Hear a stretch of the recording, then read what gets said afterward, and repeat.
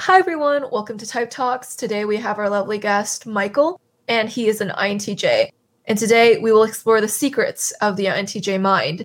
So without further ado, let's get to it and learn a thing or two about the INTJ personality.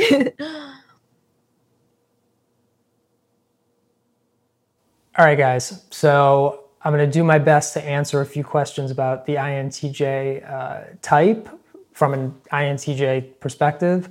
Obviously, I can't speak on behalf of all INTJs. We're all unique. And that said, I hope this is somewhat illuminating for you guys. So let's get started. What are some core features of INTJs? So we lead with introverted intuition, right? And our tertiary or third function is introverted feeling. And these are pretty radically subjective functions. So INTJs definitely have a reputation for being one of the more inward types. And I think some people, I think we can seem opaque to some people. We also tend to have the 1,000-yard stare that in most cases we just can't do anything about, so apologies for that. But anyway, there's a real contradiction or cognitive dissonance embedded in our subjectivity, because with NI and FI, there's a sense that on the one hand, this is NI, there's no ultimate truth or reality, right? With NI, there's only a multiplicity of perspectives, this kind of prism of subjectivity. Whereas with FI, FI insists that there is some true, authentic essence to people and environments and aesthetics and objects.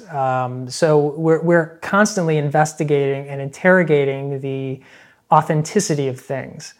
So it's like at the same time, there's no truth, that's NI, and then with FI, it's like every meaningless thing has some essential, authentic truth and meaning within it. So there is some dissonance there that honestly that INTJs are comfortable with, but you do have to hold those two ideas in your mind and heart at the same time.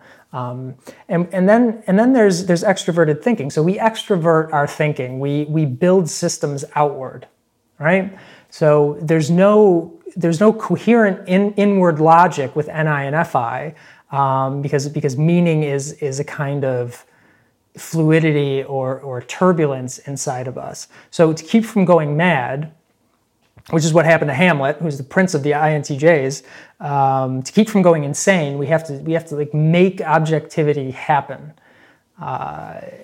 So that means planning, that means systems, that means creativity, expression, application. It's like meaning making for INTJs happens in the world.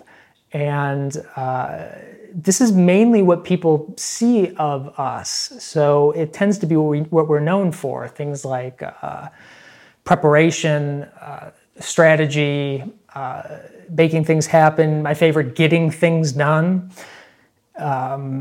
But what this is, and if you look at unhealthy INTJs, you'll see why. Hamlet again. This extroverted thinking is it's a way of going on offense and taking action in the world in order to avoid the kind of chaotic disorder and self-destruction and entropy that comes from a radically subjective and fluid and contingent inner life. What do people misunderstand about the type? Well, we're definitely one of the most memed on types. So in that sense, I think there are a lot of misunderstandings. I mean, judging by the memes, you'd think we were all glaring maniacs or cold-blooded efficiency machines, neither of which is entirely the case. I think a lot of people think of INTJs as incredibly logical because what people see is extroverted thinking because it's what we put out into the world. Everything else is so inward, it's so internal, it's so subjective. So that's a misunderstanding for sure because the logic doesn't come first for us. I mean, again, I think INTJs on a fundamental level are capable of holding a lot of cognitive dissonance, and that's embedded in the kind of prismatic or perspectival nature of NI. Pure NI doesn't privilege one perspective over another. All perspectives are equally valid for pure NI. It also doesn't privilege the status of one thing over another. For pure NI, no thing has more truth value or reality value or value over anything else. And in that sense, it's like natural science isn't more revelatory than aesthetics. An electron isn't more revelatory than a table or a galaxy or a dog. I think the activity of NI is it's constantly turning these things over conceptually. And you need that judging function, you need that TE. INTJs certainly do in order to impose structure and meaning on the world. TE is a world-building function. And even though, again, it's the part of us that people primarily see, order and judgment come second for us. I think NI is it's like psychological fire that burns through objectivity. Reality always withdraws from us, and you can't get your hands around it or your mind around it. It'd be like trying to hold mercury. What are 3 words people who know you would describe you as, and what would you describe yourself as? I'd hope people who know me would say I'm funny. I don't know. I tend to get along with anyone who has a sense of the absurd. I do have a pretty dark sense of humor, so some people might say I'm disturbed, touched by the angels. I don't know. So yeah, either funny or disturbed. There's not much difference between the two. I think people who know me would say I'm thoughtful. I'm interested in all sorts of different stuff, and I try to find an interesting and hopefully insightful way to put a frame around whatever's going on. Make patterns, find connections, all that NI stuff. And a third thing, depending who it is, they might say I'm either laid back or intense. Those things aren't mutually exclusive.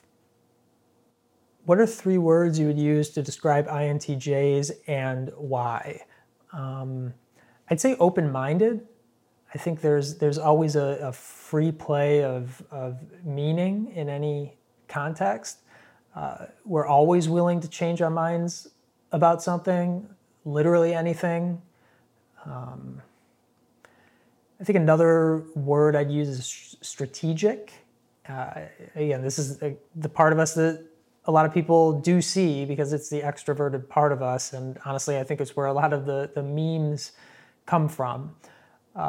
We tend to be pretty foresighted, so it's hard to separate any action from the variety of consequences that are going to follow from that action.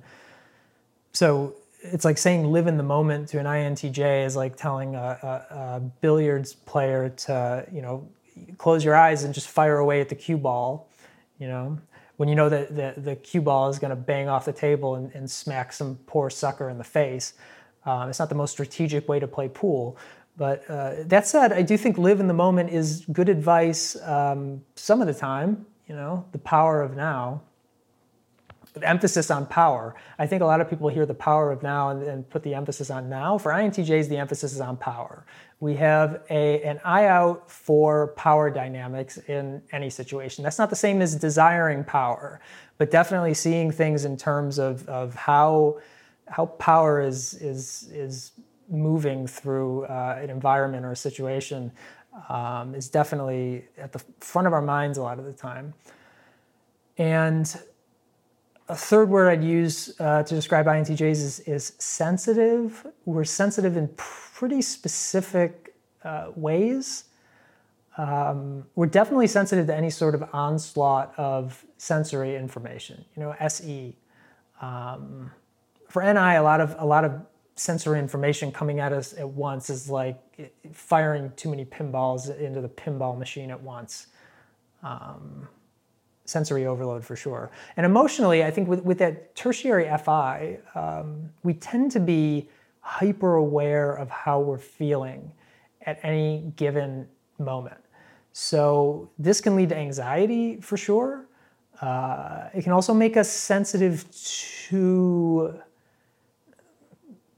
it's hard to describe, but like resonating very intensely with another person, like a mutual resonance.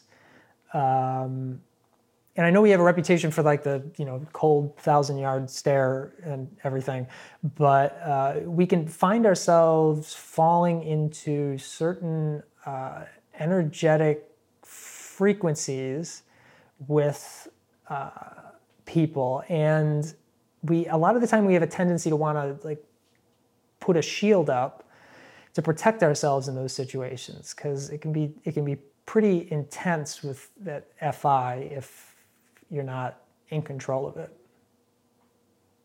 How do your functions show up in your life? I mean, NI is everywhere for sure, but it can get driven around by the environment and by other functions. I think with NI, it can be really hard to spontaneously explain something that comes to mind. I think for INTJs, it's much, much better to have the space to reflect on something as opposed to just like shooting from the hip. INTJs in general just aren't great improvisers. So for TE, I see TE really as more of a tool than something I identify with. I mean, definitely TE auxiliary is a very utilitarian function, and I'm not a big fan of utilitarianism. I think utilitarianism is largely what got the world into the mess that it's in right now. Not exclusively, but it played a big part. Utilitarianism is not about doing the greatest good for the greatest number. That's the definition they try to push on you, but don't get suckered by that. Utilitarianism is about treating everything as a means to an end. And that can be really dangerous as a life philosophy. So that's what I'd say about TE. FI is, how does FI show up? Well, FI shows up in exactly the way it just showed up, just long late night rants about utilitarianism. So there's FI. And with SE, I think I just have to stay poised, I mean, INTJs are upside down ESFPs, and all the same drives are present within both types. But with inferior SE, you can find yourself submitting to like no consequences activity in a self-destructive way. So you kind of, you got to keep a leash on that thing. Do you know of any INTJ celebrities or examples of the type? Okay, so my favorite INTJ with no exceptions, is Amy Dunn from Gone Girl. Queen of the INTJs. Forget Hamlet, forget Raskolnikov, Hegel, Nietzsche, Tesla, all of them. Forget it. Bow to your queen, INTJs. I am madly in love with Amy Dunn from Gone Girl. Not ashamed to admit it. Yeah. Book's better than the movie.